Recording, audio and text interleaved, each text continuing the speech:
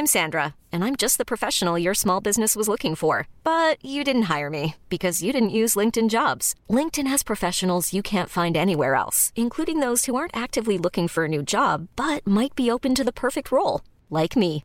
In a given month, over 70% of LinkedIn users don't visit other leading job sites. So if you're not looking on LinkedIn, you'll miss out on great candidates like Sandra. Start hiring professionals like a professional. Post your free job on linkedin.com/achieve today. Since 2013, Bombas has donated over 100 million socks, underwear, and T-shirts to those facing homelessness. If we counted those on air, this ad would last over 1,157 days. But if we counted the time it takes to make a donation possible, it would take just a few clicks. Because every time you make a purchase, Bombas donates an item to someone who needs it. Go to bombas.com/ACAST and use code ACAST for 20% off your first purchase. That's bombas.com/ACAST, code ACAST. Across the UK, online and on DAB. Badass Women's Hour with Harriet Minter, Natalie Campbell and Emma Sexton on Talk Radio. Femba can go to hell. Topical talk, outspoken opinion and inspirational conversation on the hour of Badass Power. Underwear, armpit hair, many imitators but no one compares. Minter, Campbell and Sexton are your all-new Saturday night super squad. Badass Women's Hour on Talk Radio. She'll get you talking. 1, 2, 3, 4! Welcome to the Badass Women's Hour. 3 women, 1 hour, all the opinions we can muster and a whole load of badass here on Talk Radio.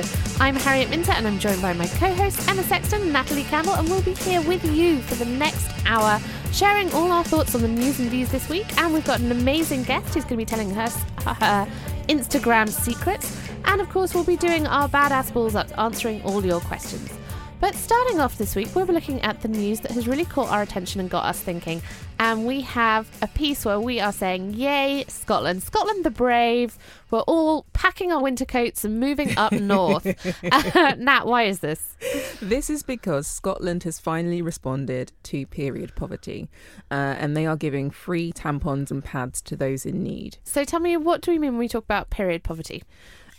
So it's been covered in previous shows, but fundamentally there is a whole section of society that, because of the expense and cost of buying sanitary ware, they're missing out. And in some areas it means young girls are not going to school because they don't have any sanitary ware and they're bleeding. And so the Scottish government have determined that they will start a 6-month scheme to give free products to women and girls from low-income households in Aberdeen. They'll be handed out at selected locations, so schools, food banks, again, places where, people can get to access these products, but probably other services too. So I like to think that we have something to do with this, because a few months ago when we talked about this, we decided we'd launch a campaign, which didn't actually get around to launching. But I like to think that the thought went all the way to the Scottish government. Yes, exactly. But someone's told me the other day that there was a figure that was out, that we spend about £18,000 in our lifetime on sanitary products as women. Probably a lot more if you think about the range in cost. And when we were talking about it on the show, I was talking about my horror at spending £4 on a pack of basic tampons, but I'd never really realised how much I was spending before. And I think the key thing here is that the Scottish government is saying, look, as a basic but necessary item, these things are fundamentally too expensive, and as part of a household shop, if you've only got 50 quid a week or even less to feed a whole family, or as a young girl that doesn't have a job, where are you supposed to find this £4, or in most cases a lot more than that? So I think it's a good step in the right direction. I love the fact it's a pilot. It's only 6 months. Let's see what comes out of it, but it should be rolled out across the UK, and there are no plans to do that as yet. No, and that's what I find really sad, is that nobody's actually taken that. When that report came out and it said that girls are not going to school because of this, so girls are not getting an education simply because they can't access sanitary ware, and nobody took that up. So well done, Scotland. Should we do a new campaign? Free the pad. Yeah, free the pad. Hashtag free the But pad. also, you can still get condoms for free. You can go into any sexual health clinic and get free condoms. There should be a place where you can just go and get free sanitary wear, whether regardless of whatever. But it you should have that access. The same place that the boys can get things for their penises. Yeah. Free the pad. Yeah, let's do that. So, Emma, what has been the news story that's caught your attention this week? Well, it is. Why do we still insist on calling women Miss or Mrs.? And with the recent death of the feminist Sheila Michaels, she was the lady that brought Ms., so just MS, to kind of the mainstream. But I have a real issue with all of this. Miss, because I've kind of reached that age now where people are like, oh, well, I don't think she's a miss, and I'm not sure she's a Mrs. because I don't know if she's married. So they'll automatically default you to the MS. So like your bank cards, and I'm like, I don't want this in front of my name. If you're going to put something in front of my name, put doctor, put lady, not Badass. Ms. Badass. I mean, I can give them a whole list of names, and none of them would be Ms., Mrs. or Ms. What do you think, ladies? So I don't really like Ms either, and I find that really interesting because I feel like I should be all over it. I feel it's a feminist term. It was created so that we didn't have to define ourselves as married or not. But I also was just like, I don't even know why we have Mrs. Right? Yeah. Why do we have Mrs.? What would just be wrong with just being a Miss forever? Like, I could be a Miss forever, that's fine. Yeah. But also, why do we need them anyway? Exactly. At what point do I need to define my gender for you that I can't just tell you in person? Maybe if you're in doctor or hospital, maybe then. But really, why do we need to have these words that go at the front of something to say this is a boy person, this is a girl person? It's so true, because for my bank account, what difference does it make whether I'm male or female? Yeah. Like, really, it's totally irrelevant. Just to say, that's the first time I've ever seen you get close to ghetto. Have I? Yeah.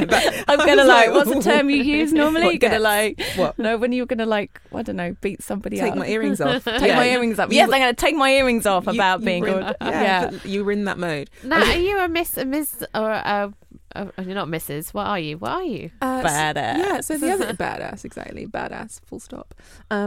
I actually wrote it in the last 10 days, Miss, M-I-S-S, on a form when I was writing my whole name, and it was a weird sort of experience. My brain almost went, ooh, what's that? And I've noticed that the sort of the, what is it, the suffix? Yeah. That's been dropped off of my bank cards. But I'm cool with MS. I do remember the stigma at school in that when you teachers that used MS, you were assumed they were lesbians or spinsters. Or a bit weird. And all the young teachers were Miss, and you know, obviously everyone that was married was Mrs. And now I'm in a I don't mind. This is where I'm a bit flip-floppy in terms of being a feminist in terms. If I got married, because we know I wouldn't get married in traditional terms, I wouldn't change my surname and I wouldn't be a Mrs. I just think let people be who they are. Like TFL, they're saying hello everybody instead of hello nice. Ladies and gentlemen. You know, just be inclusive. When you are on the tube though, it's definitely something you notice as you get older. It's like in the olden days, if you got up from your seat for somebody and like, I don't know, maybe it's for a child, their parent would be like, oh, thank the nice lady. Yeah, thank the nice lady. And they check, well, no, thank you. They go, thank you, miss. Mm-hmm. And then when you're older, they're like, thanks the lady. And it's like they change the terms when they thank you on Really? Yeah, they do. And that's how you know you're old, when people say thanks. Thanks, miss, lady. Or thank you, lady, isn't it? It's like, oh. But I think there's actually a bigger point here, which is really why are we still in any way, shape or form determining women by whether they are married, not married, or uninterested in being married. Exactly. And that for me I find really frustrating and difficult, because I don't care whether you have decided to spend your life with somebody in particular or not, and I don't care whether you've had a ceremony to announce that, and nobody cares about that when it comes to men. So actually, why do we still do it for women? And I think rather than maybe having Miss, Mrs, Ms, Mr, Lord, Lady, whatever, can we not just get rid of all of them? I'm going to stop using them as of now. Whoa. But if I became a lady, as in a baroness, you better know that you'll be calling me Lady Campbell, just for reference. But even that, where does that come from? You know, it's I still don't hierarchical. care. I will be coming in with a t-shirt on, and I want you ishes to be calling me Lady Campbell. Okay, but there's do you know what? So when people get an OB or an MB and they're like, "Oh, I would never," it's so silly. I don't know why I've got it, and then it appears on all their stationery everywhere. You're like, you know what? That's the goal. Get rid of the suffix at the front and add something to the back. There we go. High five. So our final story this week is Andy Murray, and Andy Murray basically showing himself to be the kind of classic and beautiful male feminist that he is this week. So he's being interviewed by a journalist, in which the journalist said, so this guy Sam is the first first American player to get to the Wimbledon semi-finals in however many years. And Andy Murray just gave him this death stare and said, first male player, and then rolled his eyes. And it just went absolutely viral, partly because of Judy Murray taking the video, tweeting it out with "That's my boy." She was obviously very proud. But I loved it because it was such a simple and almost automatic reaction. It was like, this is a little bit of sexism here, and I'm just going to call it out. And I do that every single time I see it.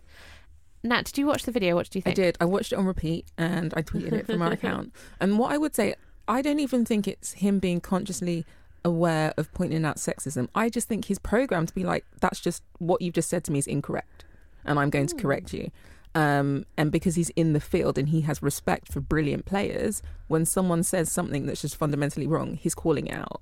Yes, he's calling it out, and he's also, I think he knows the magnitude of what he's doing when he's calling it out, because I think it's something that he hears consistently. But what I would like to see actually is more of a broader conversation around other men doing that in sport, because it happens so often. This is just the first time we're hearing it because of the power of social media. And the other thing I think is interesting with this is it's about what it means to be a male ally to feminism. And being an ally is kind of like not being necessarily part of the gang, but kind of saying I side with it and I support it. So I'm not a woman, so I can't be a kind of female feminist, but I am an ally to your cause and I get it. And I see it a lot in kind of the work I do with corporates, and you'll go and they'll have a women's network, or they now like to call it a gender network.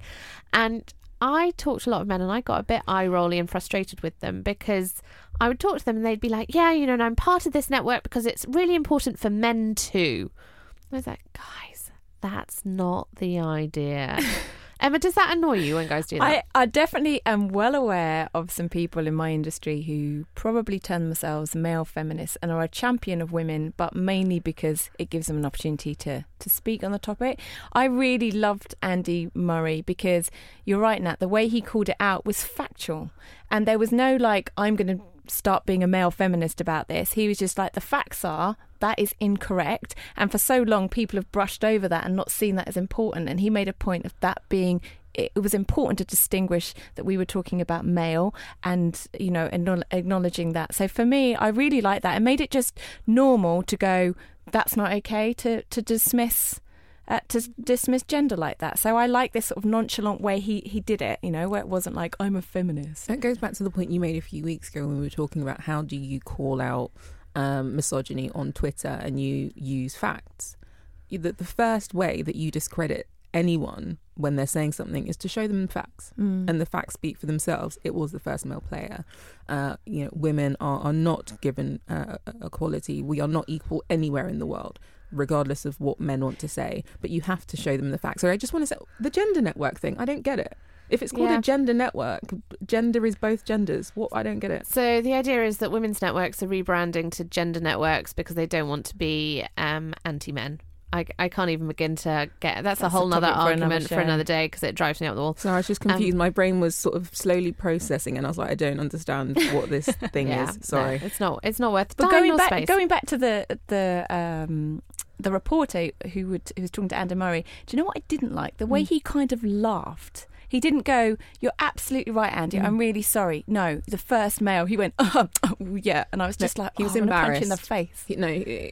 So again, listening to it on repeat, he was embarrassed and he got called out. And in that moment of being not really knowing what to do, that's what he did. But I would hope on reflection he'd realise. It'd be good if he actually just turn wrote an around article and go, about you're it. right, I'm really sorry. I have an unconscious sexism because of society, and I'm really sorry, Andy. I should have. I don't think the guy's that smart. He's not that smart. Oh, where are the smart ones? Oh my gosh! If you know where the smart ones are, you should tell us. My house. Send them to Emma's house. Do tweet us. Did you think Andy Murray did the right thing? Did he do it in the right way? And could he have made more of a point of it, actually? Could he have made it bigger? Would that have helped? Tweet us and tell us at Badass Women's Hour, HR at Badass Women's Hour. Coming up now, we have got blogger, Instagrammer, all-round social media guru, Anna Hart, joining us in the studio. And we're going to be asking her all about her life as an Instagram celeb and what we should all be doing to boost our social media profiles. Badass Women's Hour with Harriet Minter, Natalie Campbell and Emma Sexton on Talk Radio. She'll get you talking. Welcome to the Badass Women's Hour. 3 women, 1 hour, all the opinions you can muster and a whole load of badass here on Talk Radio. I'm Harriet Minter and I'm joined by my co-hosts Natalie Campbell and Emma Sexton. And this week we are also joined by influencer Anna Hart. She runs One Roof Social, an influencer marketing agency.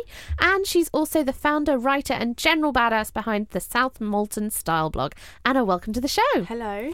So lovely to have you here. So first of all, tell us, what the actual F is an influencer? That's a fair question. I mean, it is the golden question. Effectively, it's somebody who makes an impact on consumers via digital media. I just came up with that. That's really good. How many followers do I need to be an influencer? Is it followers or is it like how do you measure it? This is the golden, again, like the massive question is now it's far more about, it's not how big you are, it's what you've got. So, you know, which is an analogy you can use in several different ways. But effective, for example, if you are, say you have 100,000 followers and I am an umbrella company, you would, so of 100,000, you might only have 5,000 that live in wet countries where an umbrella is relevant. So therefore, you're not great for that campaign, but equally there could be someone with 5,000 followers where all of them live in the UK and umbrella is constantly needed throughout 12 months, so that's far better. So it's about understanding the demographic of what your followers are. Generally speaking, once you have 1,000 of any demographic, you're interesting from a marketing standpoint. Interesting. And so how did you get into this? Where did you start? I worked in a very different field. I was working in recruitment, which actually is something I think has been really useful because it's people and it's KPI driven and all of that kind of stuff. But I had an operation and couldn't move for about 2 months. I'm not very good about being bored, so started the blog. I can't tell you why it was called that, why I did it. There was no burning desire. The internet strangely felt anonymous then. It was like the opposite of what it is now. How long ago was this? 6 years ago. And I did it, I guess, as a creative pursuit, but it was literally a boredom thing. I didn't know anything about fashion. I started it during Fashion Week and didn't know it was Fashion Week. I literally had no idea. And I just circumstantially picked a really good time to do it. I was recruiting for media companies, so digital was starting to come more into play. Ended up going to work for a client, and then 6 years later I'm here. So yeah. So whenever we talk to people with, you know, fantastic kind of blogs or Instagram followings, things like that, they're always like, oh, you know, I did a bit of this and I did a bit of that, and then it kind of, there was that. But you did say something really interesting in there that I wanted to pick up on, which was KPIs. Yeah. So tell us about what KPIs are, what they mean, and why they're important for digital marketing, because I think this is a bit that nobody talks about. Stats, data. It's the numbers. I mean, so many influencers sort of push back on this, but what it's an advertising platform, whether we like it or not. And I think the influencer industry is a pastime that's accidentally become a profession, and it's still finding its feet. There's various legislations which have come in which are annoying because they're stopping people from exploiting the system on both sides, both as a brand and an influencer. But it means that there are parameters now, and brands are more savvy to the fact of, if we're paying you to do this, we need some substance back, and we need you to produce some statistics to say that we should pay you in the first place. And that's where the KPIs and the stats and all of that really come into play. So are you actually a bit of a stats geek? Yeah, I love it. Absolutely. It's my best. Stats are my best friend because they back up everything I do. And if I didn't have that, I mean, there'd be sleepless nights. I wouldn't know because, you know, with the agency, we pay people thousands of pounds to do activity based on how, you know, if that was purely based on what their Instagram appeared to look like, how the hell would I know whether I was getting any return from it. It would be a nightmare. So yeah.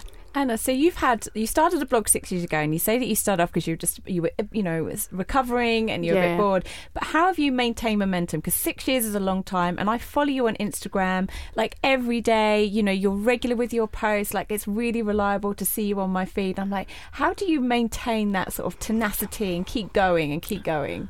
Honestly, I just really enjoy it. I think, and it's a passion project for me. I've never wanted to be a full-time blogger because I never wanted to lose the fun aspect. And I think for me personally, if I was to turn around and make the blog my job, it would become work. Like, yes, it's great. I get paid to do things and get to experience amazing things.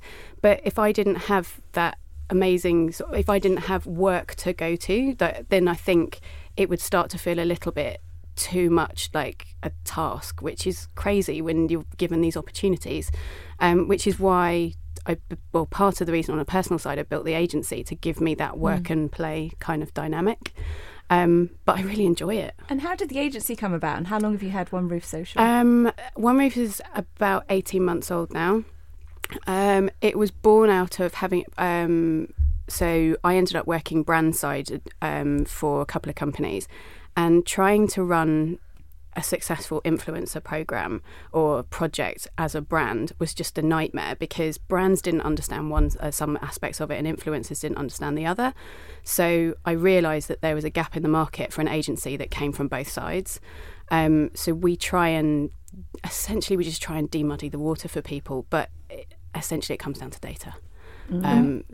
What do you think influencers, so anyone listening to this at home that considers himself an influencer or is thinking about this as a career, because I think that's the reality of the world we're in now. There are young people coming out of school, coming out of college thinking, okay, I'm going to be a YouTuber, I'm going to be a vlogger, a blogger, and all of these different things, not necessarily understanding the fundamentals of business. So what are the 3 things that influencers need to know or should be thinking about in terms of making this a viable career or business proposition? Because fundamentally, if no one's paying you, it's just a hobby. Yeah. So what are the 3 things? There's those are things that we come up against all the time. Number 1, I would say, do it because you love it and you want to have a blog, not because you want to make money from it. So ask anybody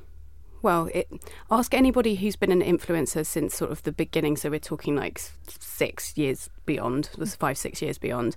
They have all had other careers and built them up to make it financially viable to get to a point that they have been able to go full time. And that is the biggest thing that I would say. Second thing I would say is don't be expectant. Unfortunately, it was really interesting, actually. We did a survey with One Roof Social where we asked influencers how they calculate their fees, and a massive percentage of them came out and said that they calculate it based on time and effort. And I thought that was really interesting. So it was a bit like, well, sorry, but if it was any other medium, I don't pay Vogue magazine to build the magazine, that the amount of time it takes them to put the advert in the paper. So I don't feel that I should have to pay you for the time and effort it takes for you to produce the content that is why I approached you in the first place. So expect to put a lot of time and effort in. Graft, basically. All of us have had to graft, and I think that's why there's a bit of resentment with these new guys that are coming in who just unfortunately sort of swoop in, and you've got these other influencers who've spent years getting to the point that they're being paid for stuff. So who are the new guys? What are the influencer battlegrounds? How long have you got?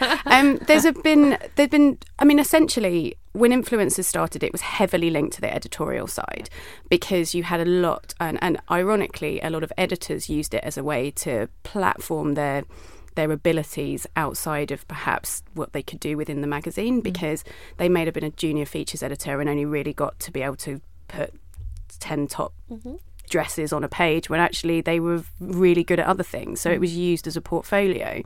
So it was heavily entwined with the editorial world, so therefore came into a PR world. Once it left PR and became a marketing issue, which effectively is when it came down to being paid for stuff, because the PR teams aren't ones that have massive budgets. It's marketing teams that do. That's when it all started to change. Can you give us an example of a new influencer? We were talking earlier about Brooklyn Beckham, weren't we? Well, Brooklyn Beckham's a really interesting one on so many levels, and I can remember him being born quite vividly. I remember I was getting ready for school, and Dad saying to me, and Dad complaining to me, "Oh, the Beckhams have named him after a hotel," kind of like, or whatever. And now I just find it really weird because I actually saw him at an event a couple of months ago, and he was ordering a beer, and I was like, "This is just wrong. Like, you're a child. What are you doing?"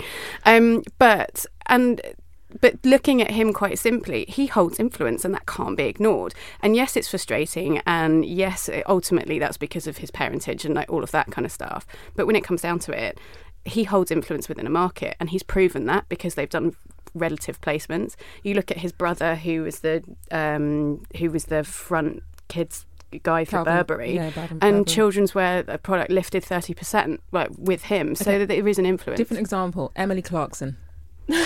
Interesting. No, little following, just a surname. Could be anyone's surname, to be honest. Front cover, national publication. Yeah, some declarations to make. Yeah. That I think it's a different type of influencer because that's a talent influencer, whereas part of the wonderful side, like part of the love, it's interlinked with celebrity. What the bits that I find really interesting in the influence market are people who literally set it up in their bedroom in Norfolk and liked lip liners, and then 10 years later are fronting for Mulberry. Like that's the kind of stuff that I think is more relatable, and those people have followers who follow that journey. Yeah, and I think makes not me necessarily, but someone like me go, oh, if they can do it, then that's more relatable.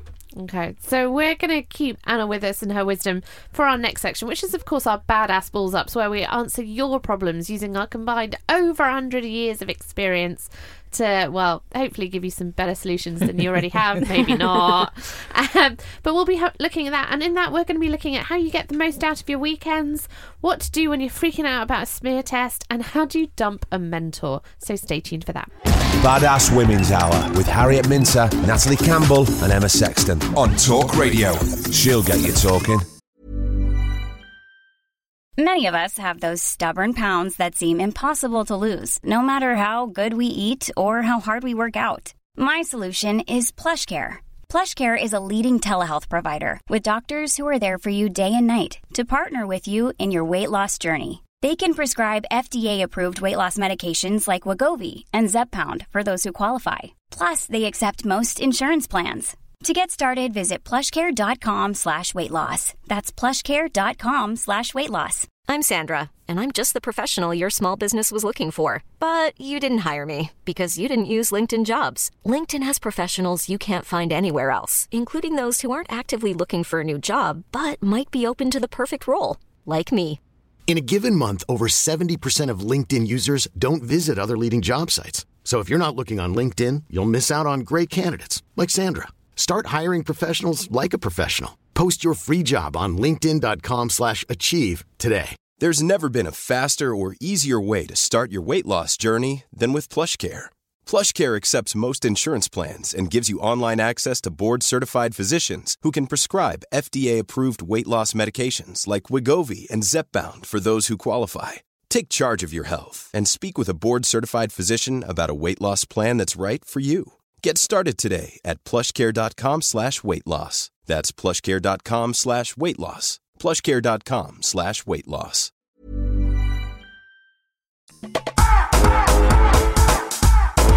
Welcome to the Badass Women's Hour. 3 women, 1 hour, all the opinions you can muster and a whole load of badass here on Talk Radio. I'm Harriet Minter and I'm joined by my co-host Natalie Campbell and Emma Sexton. And this week we are also joined by social media star, influencer and founder of One Roof Social, Anna Hart. Thank you for staying with us, Anna.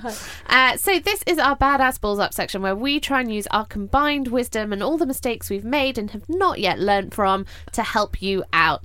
And we have some really actually quite fun and interesting and just different questions this week. I'm really loving what you are sending us, and if you want to send us your questions again, you can always do so on our Twitter at Badass Women's Hour, HR at Badass Women's Hour, or on our Instagram or Facebook, all the socials. Come find us and we can answer your problems.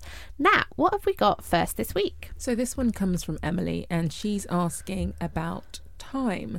her thing is that she spends the working week obviously working, and she tries to make the most of her evenings by going to the gym and hanging out with friends, and then it gets to the weekend and then she's catching up with people, with life, with going to all of these things that you have to go to if you live in London, or have to go to if you live in any big city, because if you don't, you have FOMO, fear of missing out, and she feels burnt out come Monday, and where she's then got to do it all over again. So her question is, how do I get in control of my weekends? Do I need to be out?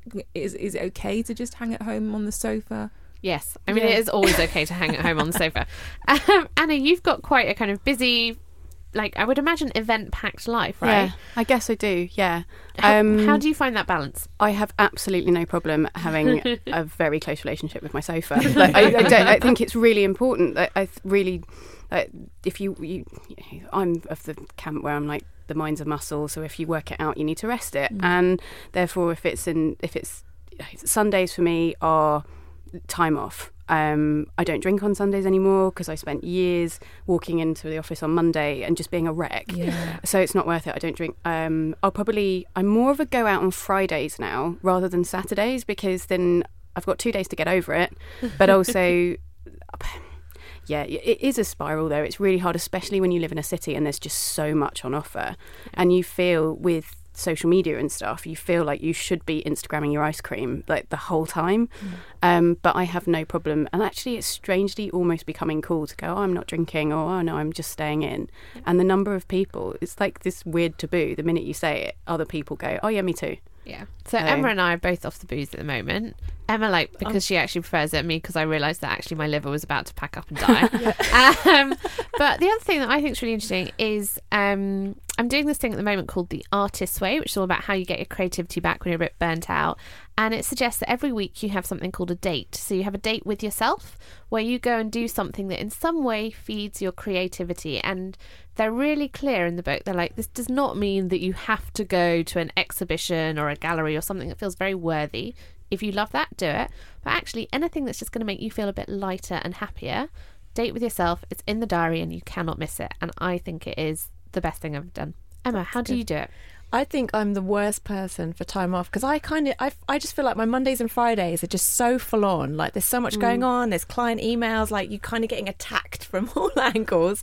And then when it comes to Saturday and Sunday, I love the fact that I don't have to be anywhere at a certain time. I don't have to respond to anything. I can ignore emails. But then that's when I want to use the time to, I don't know, think about stuff or do all the stuff that you need that sort of longer concentration span. So I'm always torn with, I probably need to lie on the sofa all day and do nothing, versus I really want to learn about this thing or do that. You are actually the worst person for relaxing. You are the worst. Really... Emma went to Ibiza for 4 days and came back and said, look, I've made a whole new website for my business. Oh my God. No. Let's add some clarity to this. We said, send us a picture of your lovely view and you sunbathing. And she sent us a picture and she was inside and the picture was of her laptop.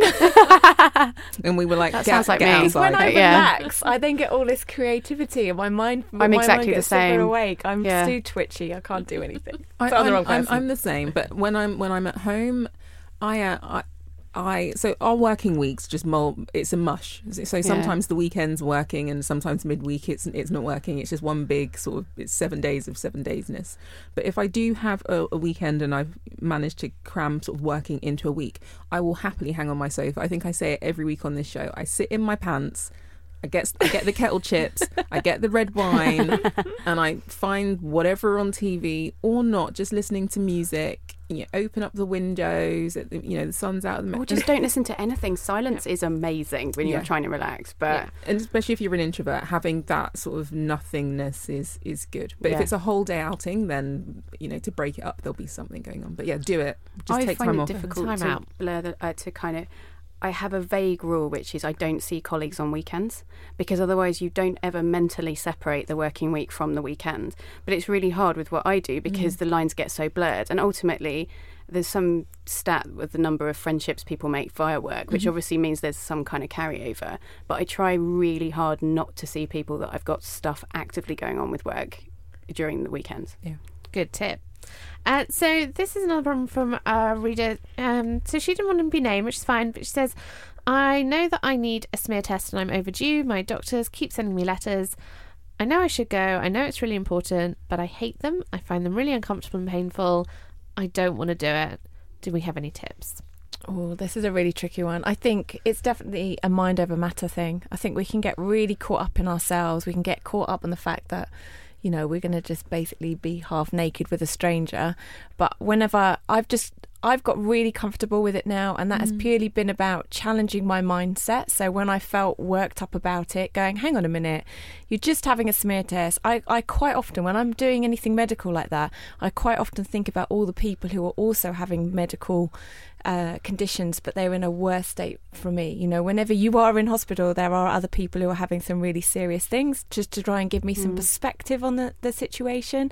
And also just to, as well, go to myself, this is like 30 seconds, 10 minutes out of my life, but will make a big difference to my health in the long run. So it is really a mindset thing for me. But I do find every time you go, if you try and associate more positive emotions, it gets better. If you associate anything negative or high anxiety, every time you come to that situation, your body, your mind builds on that. So trying to diffuse that emotion is the most important thing you can do, for sure. I think so. Two things for me. So one, it's less about the process and it's more about finding the time. So I am the worst one for booking in anything, any form of medical checkup. So it's getting over that barrier. And then, once you're there, it's putting a positive spin on it. And I think the NHS could help us. I mean, you could make the space that you're about to check my bits in much nicer. Give me a glass of Prosecco. Give me a glass of champagne. Give me some nibbles. Do you know what I mean? If you're digging around down there, that would for a relax while, you. If you give me a glass of something, I'd be happy. I feel like they do this in other countries. You get an experience. It's not. You don't go to. I'm pretty sure there are places. I'm just raising my eyebrows at whether or not, like Spain, you get tapas in a car. But the places you go to, I have friends that have spoken about having babies in other countries, and they these birthing hospitals where you're looked after and you're greeted, and it's part of a health experience versus the way I think the process that we've got into, where it's not a health experience, it's kind of a health nightmare almost. I do think there is something about taking responsibility for your own environment. So if you know, and I, for years and years and years, I absolutely hated going for smear tests, and I found them very painful and really didn't enjoy the experience at all. And then I really took control of it. So actually, if I went in and I didn't like the nurse, I'd just be really honest and say, I'm really sorry, I'm feeling really uncomfortable right now. Is there someone else that I can do this with? I would tell them in advance. I'd say, I'm really sorry. I don't want to be difficult, but I am one of those people that finds this experience very scary. So if you could possibly just give me some time and some space, that would be much appreciated. And I really listened to the instructions that they gave me. So as you're doing it, you'll find they'll say, breathe in at this point, breathe out here, relax this here. Actually, if you really listen and focus on doing what they tell you to do, your body can respond to it and it can make it better. Emily, what do you think? Is it something? Are you on top of it? Do you go the whole time? I'm pretty vigilant actually, but I think, to be honest, for me, it's about perspective. We're not doing this for fun. We're not getting sent these letters because they fancy sticking something inside us. It's because it's proven that it will flag cancer, and that's the other extreme. And on the other side, I think, in global terms, there's a lot of NHS bashing at the moment, and I totally get it. As somebody who massively relies on the NHS, queues are frustrating, processes are frustrating, they're not glamorous. But equally, we are so privileged from a global point of view. And you've got to look at the other extreme and kind of go, there are an awful, huge amount of women who don't have access to this. And let's be honest, they die.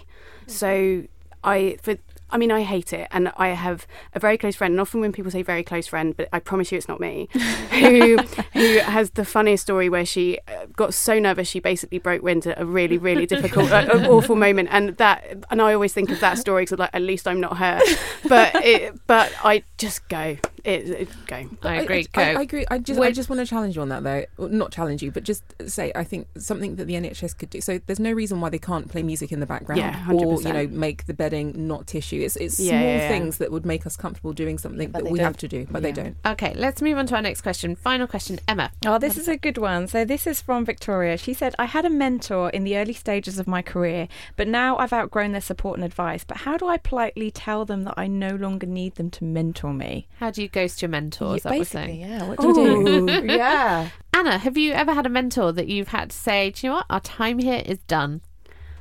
I can't imagine ever not needing a mentor. Like, I don't feel like for me, that I don't pay a mentor, but there are people in my life that I 100% need for specific situations. But I guess thinking about it, I would probably try and refer them to somebody who I felt they could help, and almost sort of say, you've helped me so much and thank you. I've got to the point that I wanted to when we first met, and now I think you could really help this person, because then it's not, you're complementing their services but also offloading it onto someone else. Nice, I like that. I think, yeah, maybe. Nat, what would you do? Well, I think the other side of this is that mentors are extremely busy. So you just saying, look, I think that we've done as much as we can here. I need some time just to focus on some things.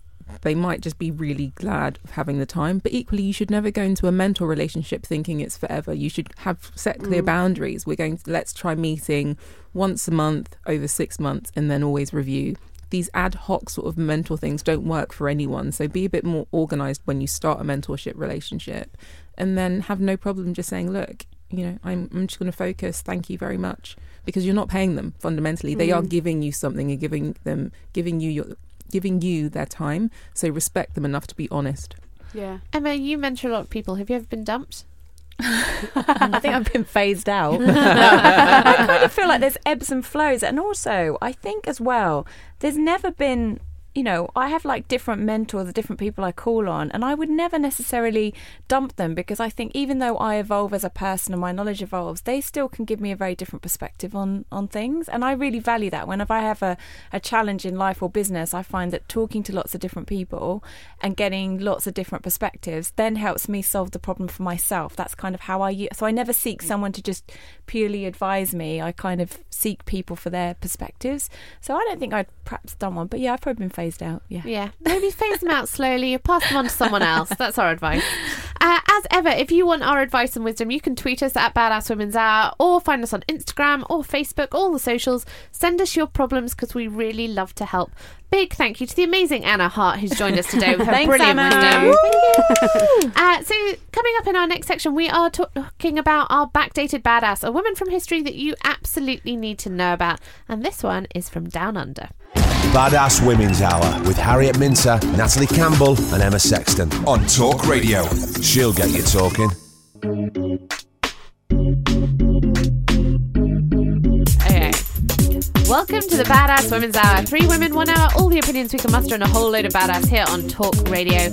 I'm Harriet Minter, and I'm joined by my co-hosts Natalie Campbell and Emma Sexton. And this is the part of the show where we talk about a backdated badass, a woman from history that you absolutely need to know about. And introducing this week's backdated badass is the fantastic Emma Hart. And Emma is also actually going to be on a panel with us next week at the Ned. If you want to come along, if you're interested, you can tweet us at Badass Women's Hour HR, and we will make sure you're on the guest list. Emma, welcome to the show. Thank you very much. I'm very pleased to be here. Emma, you're the founder and CEO of Push PR. But who are you talking about this week? I am talking about the brilliant Nancy Wake, fundamentally an amazing war hero. Tell us what she did. So she was born in 1912 in New Zealand and quickly moved to Australia. She hot-footed it over at the tender age of 16 to London with £200 inheritance in her pocket, and studied journalism, moved to France, and then became a really integral leading figure in the French resistance.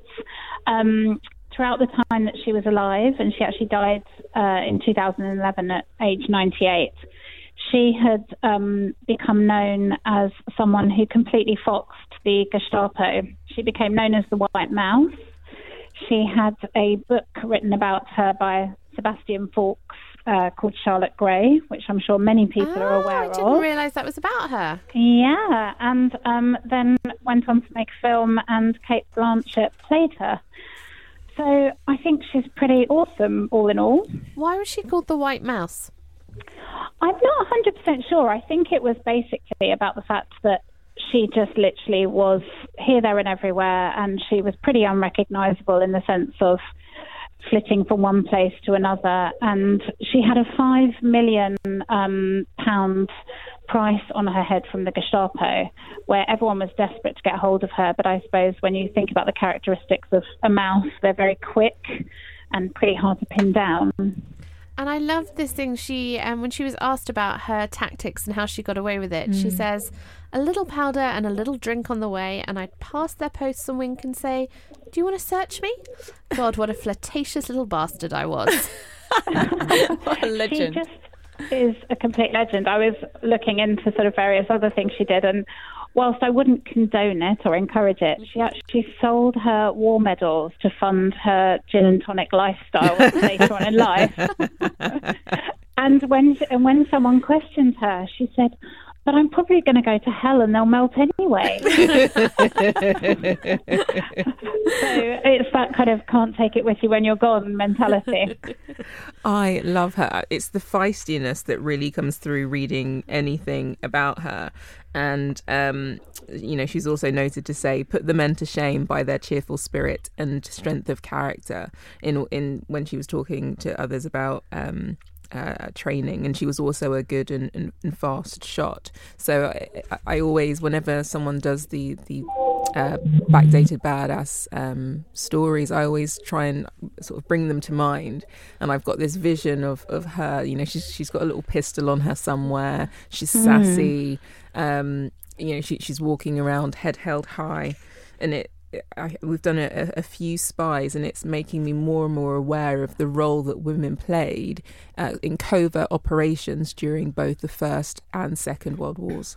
Yeah, I also love the fact that this is one of my life goals, where she ends up being a resident at the Stafford Hotel in St James's Place near Piccadilly. Now, Margaret Thatcher was a resident at the Ritz Hotel. I'm like, stuff the care home. I want to be living in a hotel. And every morning she was downstairs sipping her first gin and tonic of the day. God knows how many she had that day. But I'm like, that is my life goal right there. Love it. I'm hoping for the Ned. Okay, yes, we'll aim for the Ned, Emma. We'll move in next Wednesday and never leave. So she finally died when she was 98, and her obituary was entitled "The Socialite Who Killed a Nazi with Her Bare Hands." So this kind of both sides of her, this sort of gin and tonic drinking, lots of kind of glamour and flirtation, but she was tough, really tough. Yeah, there's a great quote actually from one of her the people that she worked with in the French Resistance, should I say? And it says, "She's the most feminine woman I know until the fight starts. Then she's like 5 men." And I think that's the really key thing, is that, we talk about feminism, and sometimes people think, well, it has to be that you're not feminine to be a feminist. And this is actually, she was the ultimate feminist, and, really, really worked the room. Fantastic. That is Nancy Wake. Thank you so much, Emma, for sharing her with us today. If you have a backdated badass or a woman from history that you really think we need to know about and we should be sharing with the rest of the world, then do tell us. Tweet us at Badass Women's Hour, HR at Badass Women's Hour, or if you want to be on the show, let us know that too. We're always looking for more brilliant women that we can talk to and about. But as ever, we're coming towards the end of our show now, and we like to leave you with a little something to think about for the next 7 days. A badass principle, if you will, to live your life by in the coming week. Nat, what is it this week? This one's breaking slightly with tradition in that it's not the same format, but I'm going with passionate influence.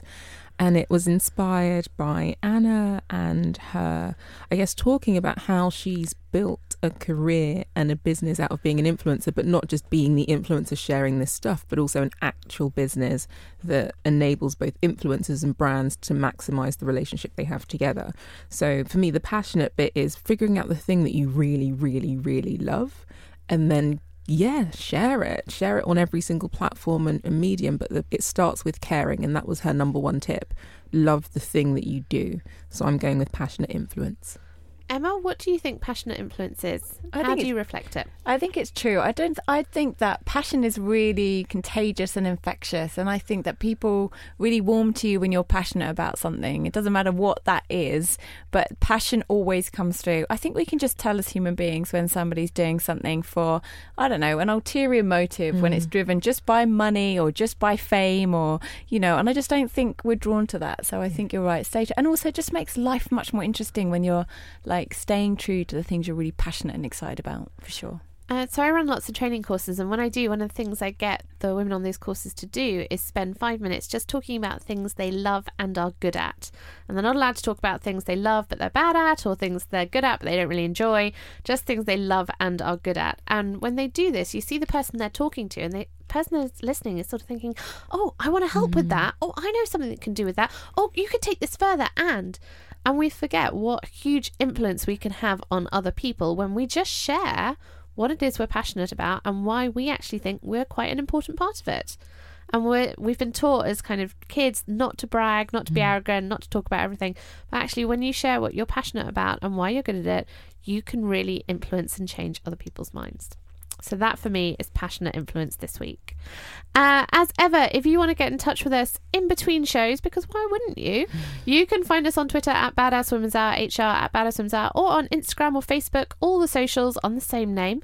Or you can talk to us individually. I'm at Harriet Minter, Nat at Nat D. Campbell, and Emma at Emma Sexton. And we'll be back here again next week, same time, same place on Talk Radio. Badass Women's Hour with Harriet Minter, Natalie Campbell and Emma Sexton on Talk Radio. She'll get you talking.